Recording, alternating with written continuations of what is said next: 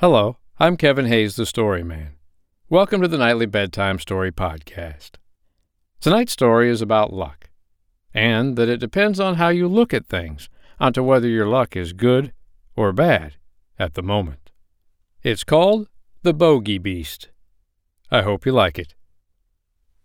The Bogey Beast by Flora Annie Steel. There was once a woman who was very, very cheerful, though she had little to make her so, for she was old and poor and lonely. She lived in a little bit of a cottage, and earned a scant living by running errands for her neighbors, getting a bite here, a sup there, as reward for her services. So she made shift to get on, and always looked as spry and cheery as if she had not a want in the world. Now, one summer evening, as she was trotting, full of smiles as ever, along the high road to her hovel, what should she see but a big black pot lying in the ditch? "Goodness me!" she cried. "That would be just the very thing for me, if only I had something to put in it. But I haven't. Now who could have left it in the ditch?" And she looked about her, expecting the owner would not be far off, but she could see nobody. "Maybe there is a hole in it," she went on, "and that's why it has been cast away. But it would do fine to put a flower in for my window, so I'll just take it home with me." And with that, she lifted the lid and looked inside. "Mercy me!" she cried, fair amazed. "If it isn't full of gold pieces! Here's luck!" And so it was, brimful of great gold coins. Well, at first she simply stood stock still, wondering if she was standing on her head or her heels. Then she began saying, "Lawks, but I do feel rich. I feel awful rich." After she had said this many times, she began to wonder how she was to get her treasure home. It was too heavy for her to carry, and she could see no better way than to tie the end of her shawl to it and drag it behind her like a go-cart.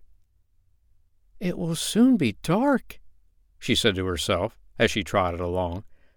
"So much the better. The neighbors will not see what I am bringing home, and I shall have all the night to myself and be able to think what I'll do. Mayhap I'll buy a grand house and just sit by the fire with a cup of tea and do no work at all like a queen. Or maybe I'll bury it at the garden foot and just keep a bit in the old china teapot on the chimney-piece. Or maybe, goody, I feel that grand I don't know myself." By this time, she was a bit tired of dragging such a heavy weight, and, stopping to rest a while, turned to look at her treasure. And lo! It wasn't a pot of gold at all. It was nothing but a lump of silver. She stared at it, and rubbed her eyes, and stared at it again. "Well, I never!" she said at last. "And me thinking it was a pot of gold! I must have been dreaming. But this is luck. Silver is far less trouble, easier to mind, and not so easy stolen. Them gold pieces would have been the death of me, and with this great lump of silver—" So she went off again, planning what she would do, and feeling as rich, until becoming a bit tired again, she stopped to rest and gave a look round to see if her treasure was safe, and she saw nothing but a great lump of iron. "Well, I never!" says she again. "And I mistaking it for silver! I must have been dreaming. But this is luck. It's real convenient. I can get penny pieces for old iron, and penny pieces are a deal handier for me than your gold and silver. Why, I should never have slept a wink for fear of being robbed. But a penny piece comes in useful, and I shall sell that iron for a lot, and be real rich, rolling rich." So on she trotted, full of plans as to how she would spend her penny pieces, till once more she stopped to rest and looked around to see her treasure was safe, and this time she saw nothing but a big stone. "Well, I never!" she cried, full of smiles. "And to think I mistook it for iron! I must have been dreaming. But here's luck indeed, and me wanting a stone terrible bad to stick open the gate. "Oh, my, but it's a change for the better. It's a fine thing to have good luck." So, all in a hurry to see how the stone would keep the gate open, she trotted off down the hill till she came to her own cottage. She unlatched the gate, and then turned to unfasten her shawl from the stone which lay on the path behind her. Aye, it was a stone, sure enough. There was plenty light to see it lying there, still and peaceable as a stone should. So she bent over it to unfasten the shawl end, when, oh my! All of a sudden it gave a jump, a squeal, and in one moment was as big as a haystack.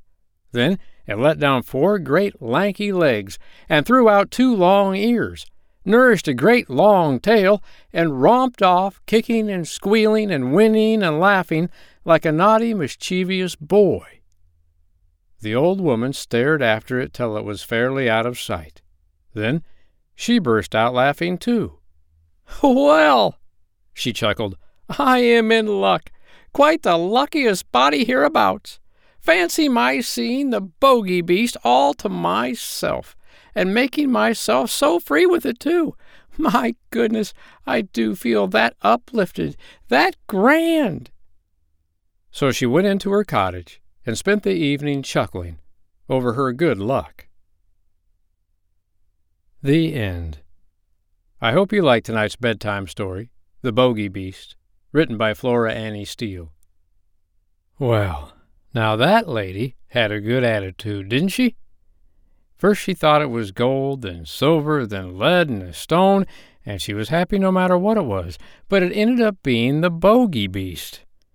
Now, a lot of you might know, but a Bogey Beast is kind of a mythical creature that can change in a bunch of different things and appears kind of depending on who you are, on what you think it might look like.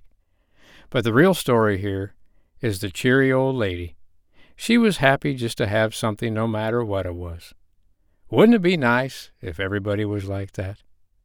I'm Kevin Hayes, the Story Man, and I'll be back on the Nightly Bedtime Story podcast tomorrow night to read you another bedtime story.